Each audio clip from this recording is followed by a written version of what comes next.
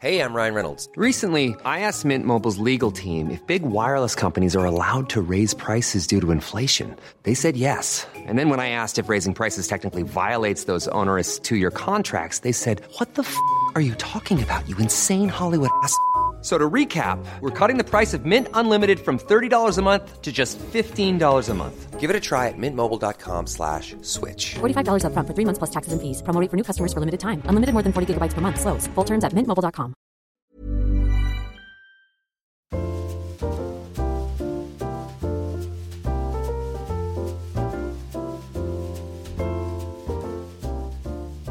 Merry Christmas, everyone, and welcome to another episode of the 12 Days of Dishmas by Dish Island.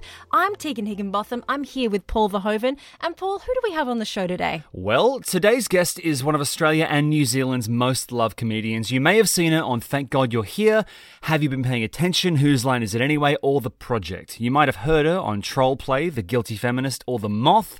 Or you might simply recognise her for having the best hair in the biz. It's Cal Wilson, and she also happens to be a very handy arts and crafter. So stop buying presents this very second, put them down, and make way for the VIP of DIY. Cal Wilson is on the island.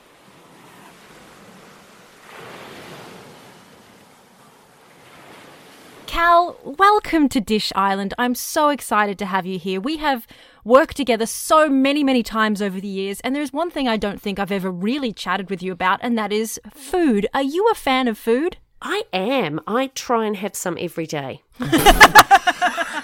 What? I know. I mean, you could say I'm addicted, but I do. I just don't think your day goes right if you don't have something to eat. Yeah, look, that's fair enough. It's contentious, but we'll roll with it. The follow-up question, the natural follow-up question, which I don't think I need to ask because I'm pretty sure I can guess this. Are you also a fan of Christmas? I am a massive fan of Christmas. I really love its work. I'm all about it. They've been doing good stuff. You'll review very kindly. So when you think about Christmas, what gets conjured up in your head? Because everyone's got a kind of different image of what Christmas looks like.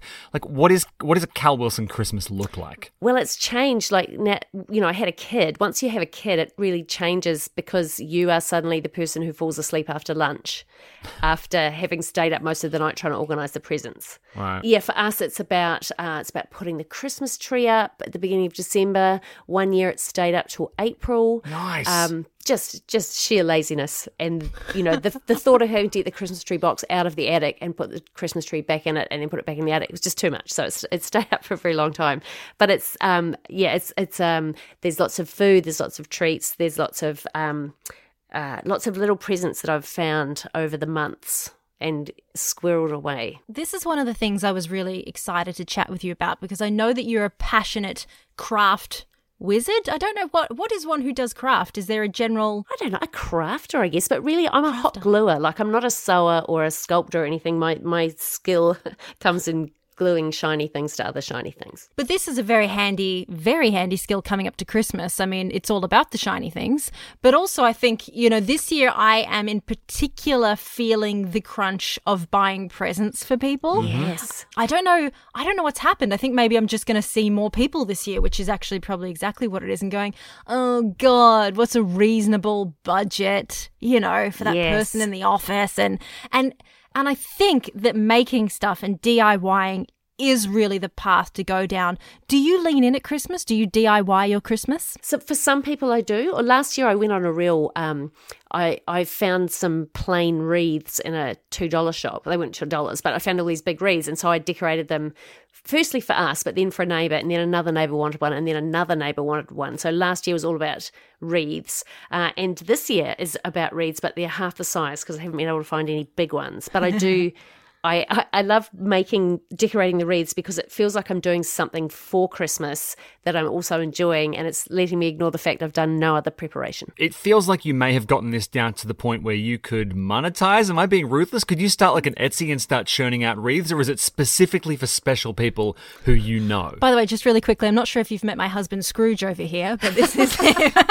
No, I'm just saying, it seems like I've seen the wreaths. They look incredible. I'm sure people would kind of, why am I thinking like that? What's happened to me this Christmas? No, I have thought, like, because I make other stuff. I make albums for people when they get married. I do a little album cover with all stuff that relates to them on it. But the time that it takes me to make them, if I had an hourly rate of I don't know, even $20, it would be unaffordable to, Oh, God. like no one's going to pay $200 for a wreath that I got from IKEA and put some toys on, I feel.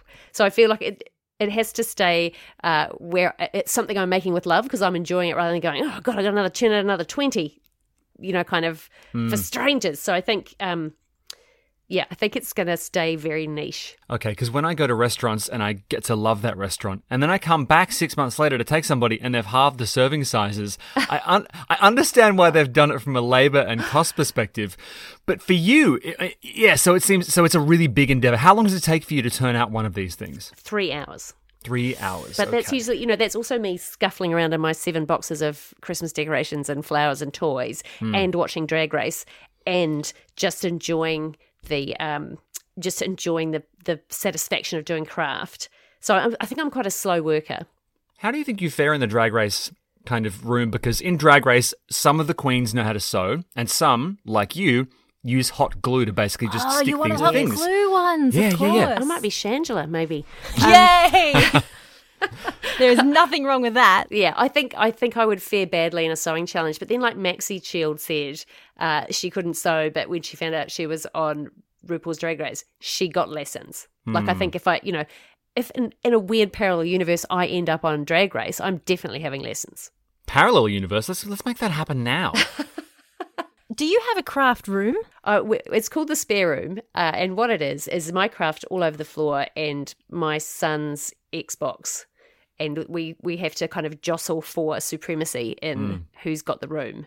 And, because if it's covered in craft, he can't bring his friends into the room, which he finds very annoying. And I'm like, you mustn't show them my shame. There's so much stuff everywhere. So Xbox is, I would say, for kids, pretty cool. How does your son react to your craftables? I mean, does he dig the aesthetic? Does he, how does he feel about your craft? I think he's neutral because it's just something that's always been around. Like, I've always been making stuff. I did make him a Halloween costume that he was quite happy with, which was a skull on a headband with skeleton hands coming off it and sort of rubies for eyes in the skull. He quite enjoyed that. Yeah, cool. Well, Okay. that sounds lovely. Do you have... It was so tasteful, Tegan, you can't imagine. Beautiful. Do you have for anybody now who hears you and is inspired to head on down to Spotlight and grab themselves a miniature weapon? What are the rules when it comes to hot gluing? Are there things that you've learnt the hard way that you just go, look, just don't try this? Or, what wisdom can you impart? Okay, so first of all, don't go to Spotlight. No, Spotlight is wonderful, but $2 shops have this stuff. Many of us have those stubborn pounds that seem impossible to lose, no matter how good we eat or how hard we work out. My solution is PlushCare. PlushCare is a leading telehealth provider with doctors who are there for you day and night to partner with you in your weight loss journey. They can prescribe FDA-approved weight loss medications like Wegovy and Zepbound for those who qualify. Plus, they accept most insurance plans. To get started, visit plushcare.com/weightloss. That's plushcare.com/weightloss. Spotlight is great on Boxing Day when they have everything on sale, but like your little $2 shops, reject shop, places like that have all of this stuff, and also op shops for little toys and things. Right. If you're going to hot glue something, have a bowl of cold water next to you so you can put your hand in it when you inevitably drop hot glue on your fingers. Mm-hmm. Or get a glue gun that's not that hot. I've come to that in recent times, and what a revelation. And also, my husband doesn't know how much hot glue I've cut out of the carpet in this room. So it's probably good to put some cardboard underneath maybe while you're gluing. Right, okay. But, I mean, you're saying hot glue gun. Cal, I've never handled one of these things. Does it, as the name suggests, propel glue out of it like a gun? Or is it more just like you squeeze the thing and you kind of, does it shoot glue is what I'm saying? Well, I guess if you pulled the trigger violently, it would shoot glue. But you just you squeeze a little bit and it kind of oozes out. It's like doing the corking or something. It can be controlled, but you have to be alert because I mean, I have scars on my hands from careless hot glue use, so you do have to be careful. Okay, but you can't fan it like a cowboy, right? You can't whip it out and kind of like you can. If the cowboy was lying on the ground and you were standing above him, you could get hot glue on them. You dribble it on him from a height of 3 feet. Okay, that's a pretty weird, grim image, but at least it's accurate. Also, I don't know how you'd persuade him to do that. Like, the rules of this duel are you lie on the floor and I'm on an elevated space pointing down with my glue gun. The British have weird rules. Let's not pull them apart, but... I think you shoot him with a regular gun, and then while he's on the floor dying, just to really rub it in, you stand above him and kind of just dribble some hot goo on him. And then sprinkle glitter on that hot glue. Oh, golly. Well, that got darker than I thought for a Christmas episode. But look, this is the stuff that people need to know. Well, Cal, look, these are mini episodes and we're trying not to keep people for too long, which is so hard because there are a million things I want to talk to you about. But we've got to get to the important thing, which is if you were stuck on a desert island, which you are now because we've brought you to our desert island, and could only eat one Christmas dish for the rest of eternity, what would your Christmas dish be? Oh, well, it would be something called pfeffernuss or pfeffernusse. It's like little spice biscuits. They're German, and I think I found them in Austria when I lived in Austria a million years ago. For a man whose name was Adolf, for reasons that you are expecting him to call Adolf. So, but that's an aside, and this is Christmas. They're like little spice biscuits. They're kind of like gingerbread, but they're more rounded and softer. But they've just got all of the spice of everything and everywhere in them, and they're coated sometimes in like a kind of little icing on the top. And they're quite small, and I think you're supposed to have one or two, but I would happily eat them for the rest of my life on their own with a glass of milk. I love these desserts. I think a lot of people out there are going to be going, oh, those ones.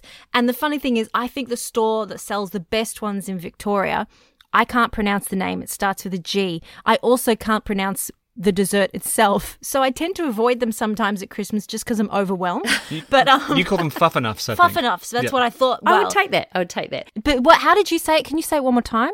Pfeffernusse, I think. Pfeffernusse. That's the plural, I think. I did German for 2 years at school. Who knows whether that's accurate or not. They can also, I think, be called Lebkuchen, or Lebkuchen is a similar biscuit.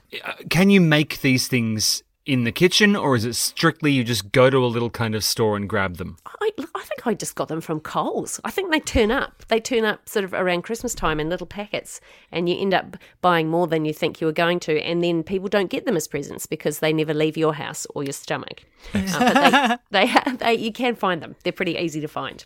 I actually think they're here all year round. They're in the international. Yes. I think I've seen them there. They're near those, also near the, what I call stroopwafels. Stroopwafel? And I'm also not sure if that's how they're called either. But near all the Dutch sweets. They're near the Dutch sweets in the international aisle. So they're usually stacked above something like, mushy peas from the UK, or, it never makes sense, that little collection in the supermarket. But and those tiny, tiny packets of like little kind of waffle wafers with things that look like they should be chocolate but aren't layers in them. Do you know what I mean? It's like, you always bite in going, this should be good. Oh, what happened? Yes, it's not as sweet as you expect it to be, and it's kind of just a bit dry and flaky. The problem with the supermarket and the international section is that the supermarket is arranged by genre. You go to the dairy section, you get dairy, right? You go to the laundry section, you get laundry powder. You go to international, you get everything, not just edible stuff. You just get like bags of like German pegs and Japanese hats, and it's just this sort of hodgepodge. But in the middle always is a bag of pfeffernusse. And it's always very comforting, and I always forget they exist until it's too late. So I think this Christmas I'm going to have to go down and get myself a couple of kilos. I think this is an important reminder at an important time for people. Yeah. Look, it's making me really hungry even talking about it with you, and after we stop talking, you know where I'm going. I'm going international, and I'm going to get some pfeffernusse. I love this Christmas desert island dish. I think that everybody else on the island, and there are many people stranded here now, I think they're going to really dig it because we've got some odd dishes. But I think the are going to be so good. So thank you so much for bringing them to our horrible Christmas island. Oh, thank you so much for having me. I'm so hungry. I've made a decision, Paul. I'm not getting you a Christmas present this year. I'm just going to get you a hot glue gun instead. Oh. I've had your present for months. It's a hot glue gun, isn't it? It's not, I swear. Oh, okay. It's a cold glue gun. Thank you for joining us for another fun episode of the 12 Days of Dishmas. We've got another episode coming at you tomorrow morning with another very special guest. He may be the coolest man on earth. Speaking of cool, be there or be square. Merry Christmas, everyone. I hate myself. Merry Christmas! Even when we're on a budget, we still deserve nice things. Quince is a place to scoop up stunning high-end goods for 50 to 80% less than similar brands. They have buttery soft cashmere sweaters starting at $50, luxurious Italian leather bags, and so much more. Plus, Quince only works with factories that use safe, ethical, and responsible manufacturing. Get the high-end goods you'll love without the high price tag with Quince. Go to quince.com/style for free shipping and 365-day returns.